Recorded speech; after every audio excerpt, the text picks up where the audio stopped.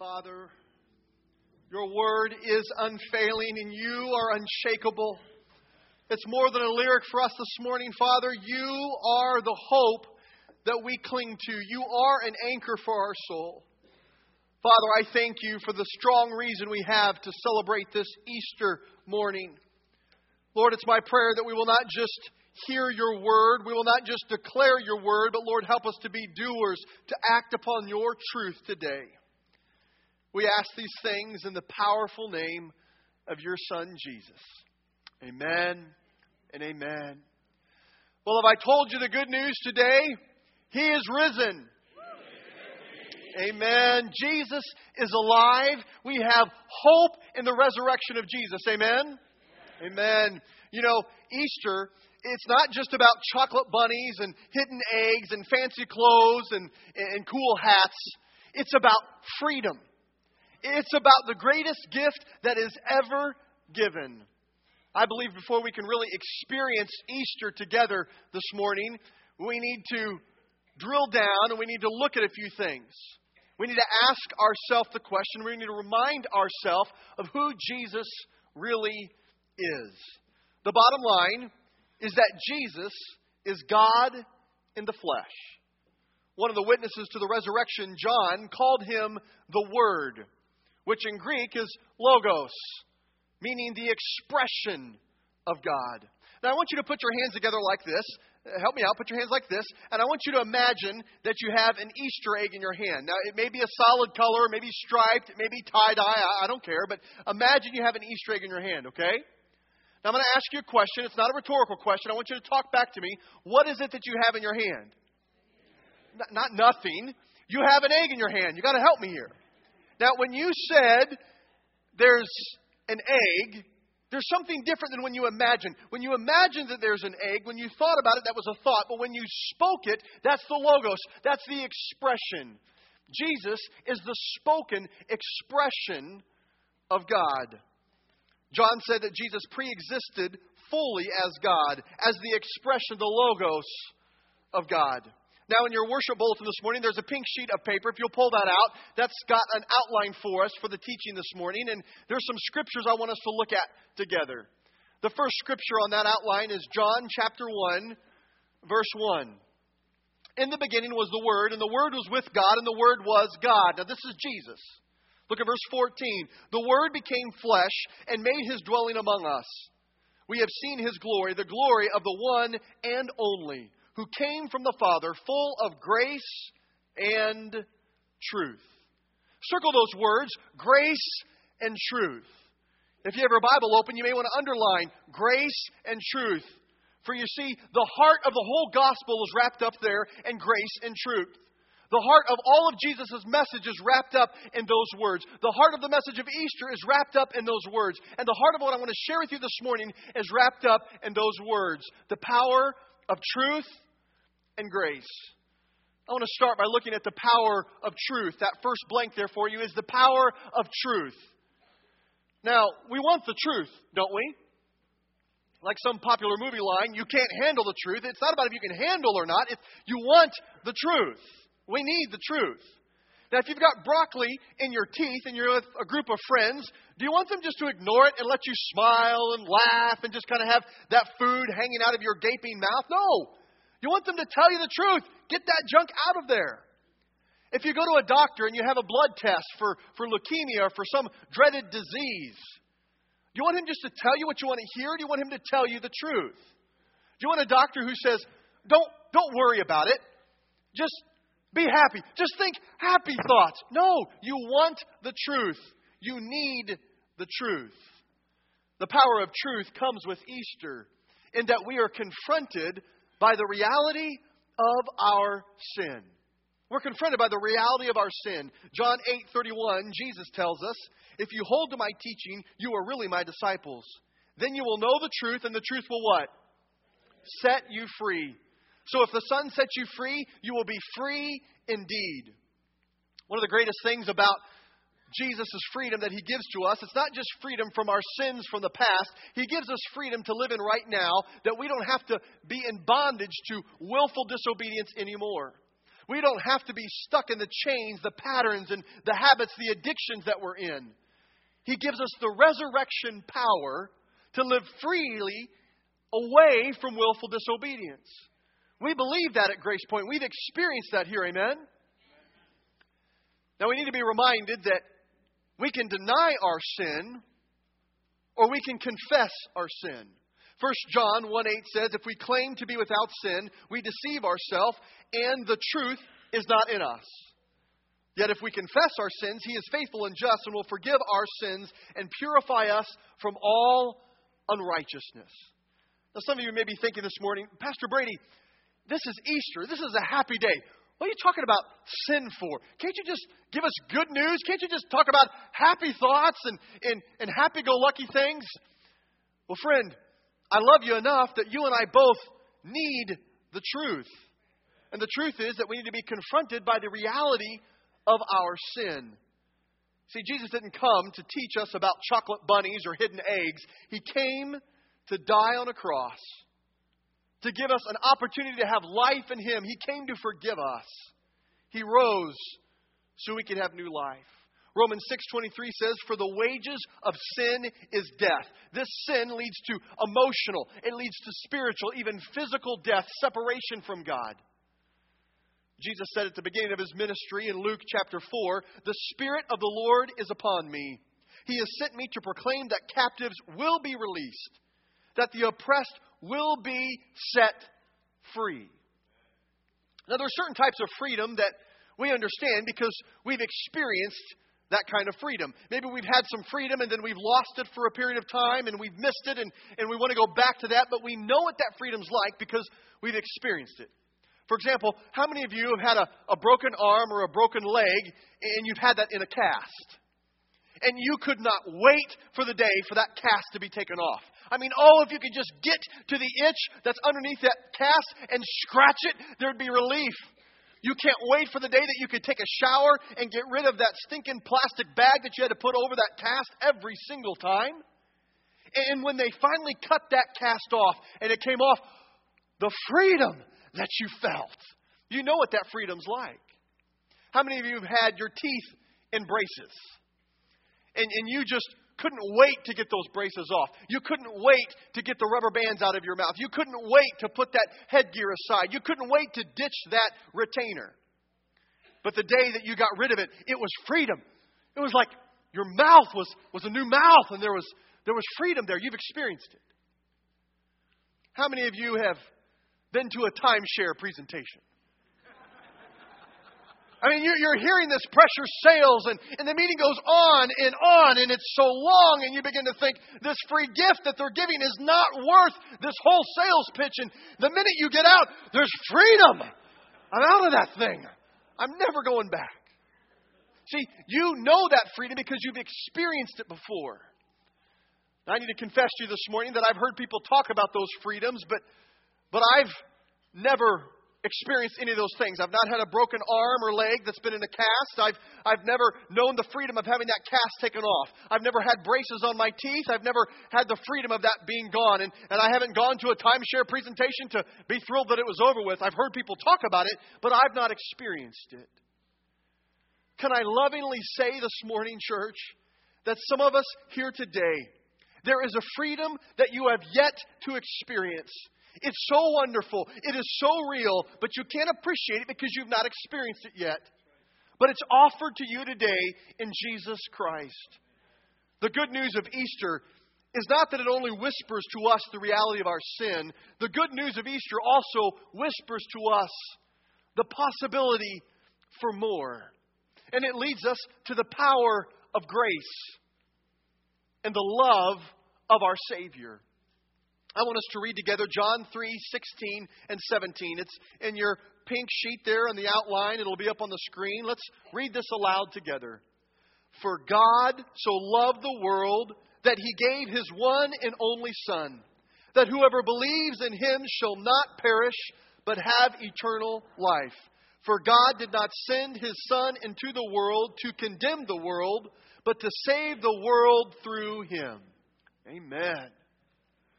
How many of you know what a lifeguard is? Everybody here knows what a lifeguard is. How many of you know what the job of a lifeguard is?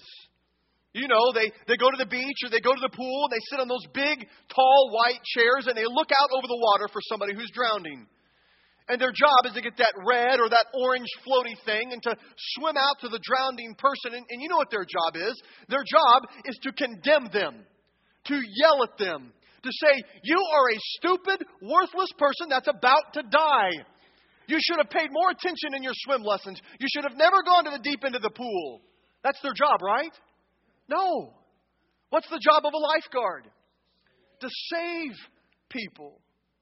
Church, I want to tell you this morning, can you hear possibly for the very first time, Jesus has risen from the dead, and He's here today not to come and to condemn you, not to yell at you. He hasn't come to hurt you. He has come to set you free. John 11:25, Jesus says, I am the resurrection and the life. Anyone who believes in me will live, even after dying. Everyone who lives in me and believes in me will never, ever die. See, Jesus conquered death so we could live a life of fullness. He wants us to live in freedom. Revelation 1:5, Jesus Christ is the faithful witness to these things, the first to rise from the dead and the ruler of all the kings of the world. All glory to Him who loves us and has freed us from our sins by shedding His blood. You see, friends, the cross is empty today. The grave is empty today because the one who came to die in our place on the cross has conquered sin, He's conquered death, and He's conquered the grave for you. The question I have for you this morning is, will you face the reality of your sin to discover the love of your Savior? Do you really know how much the Savior loves you? I came across some material this week that I want to share with you that talks about how much the Savior loves you. We see the story of Jesus going to the cross, and everything seems to be going hand in hand. And then all of a sudden, there's this character that seems to interrupt the narrative. His name is Barabbas. We don't know much about him except that he's a murderer, a leader of an insurrection. He's a rebel. Why he's even mentioned sometimes, I'm not sure. And this story's about Jesus and Him going to the cross. And why is Barabbas even mentioned? But in this moment, Pilate thinks to himself, I hold the destinies of these two men, Jesus and Barabbas, in my hands. I know the Jews have a tradition that on a holy day that I will release one of the prisoners on death row. Pilate stands on this audacious stage, who now presents Jesus, the very Son of God, versus Barabbas, the thug, the rebel. And Pilate says, all right, who do you want, Jesus or Barabbas? This is blasphemy.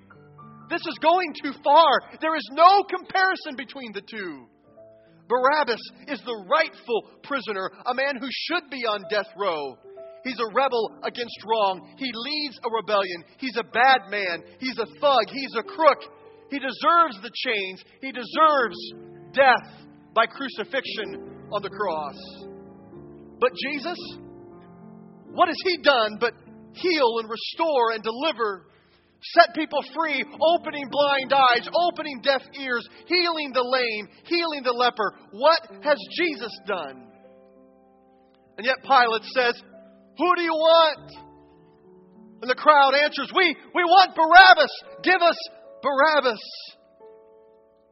The Roman soldiers come up and put the key in and unlock Barabbas from his chains and his shackles.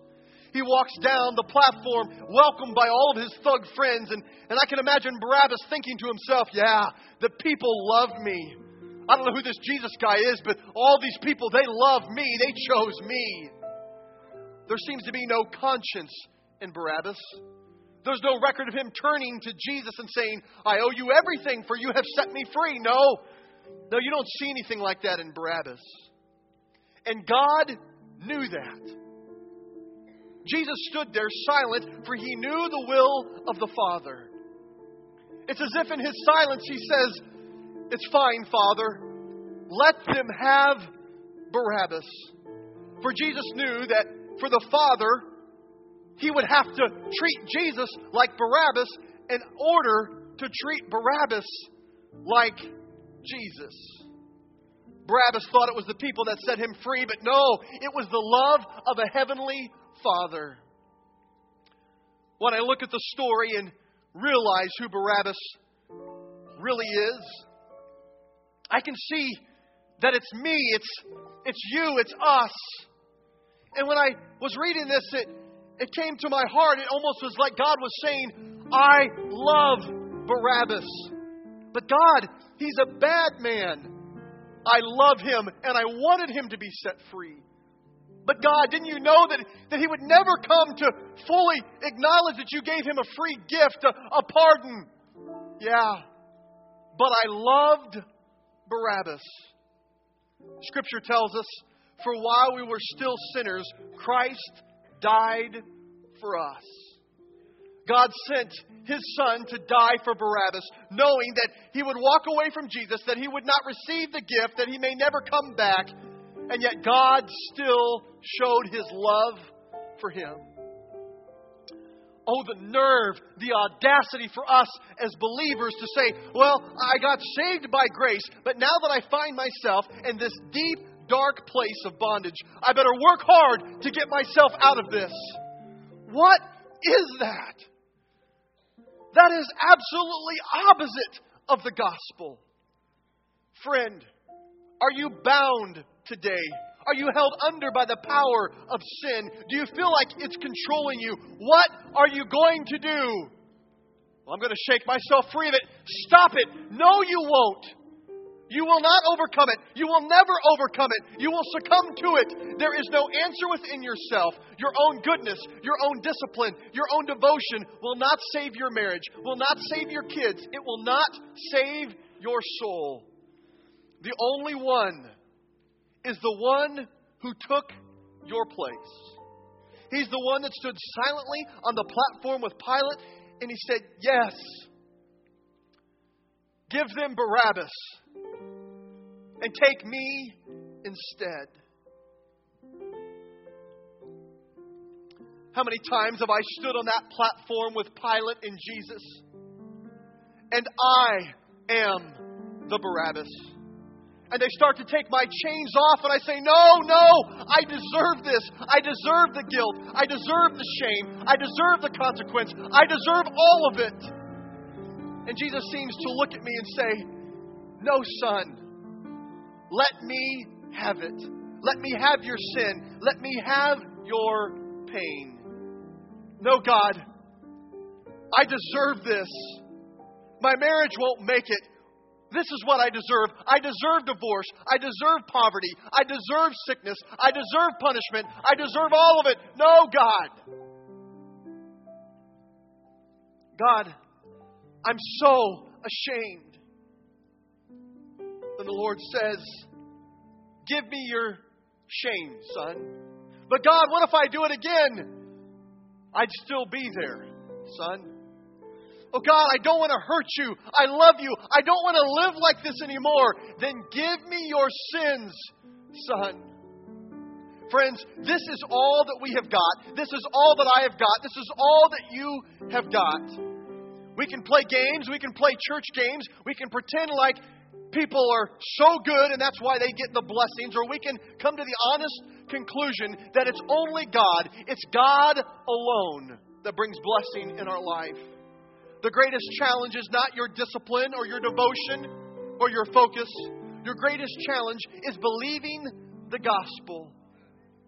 Could it be that there is a God with a love so scandalous, so wide, so deep, so vast, so high, so expansive, so inclusive, so welcoming that He says, let me have your sin.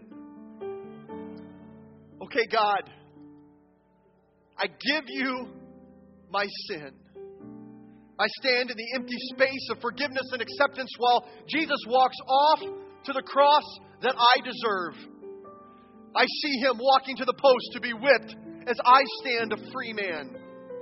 All attention now is turning towards Jesus, and it's as if I feel the love of God say, go, son, and live your life in freedom.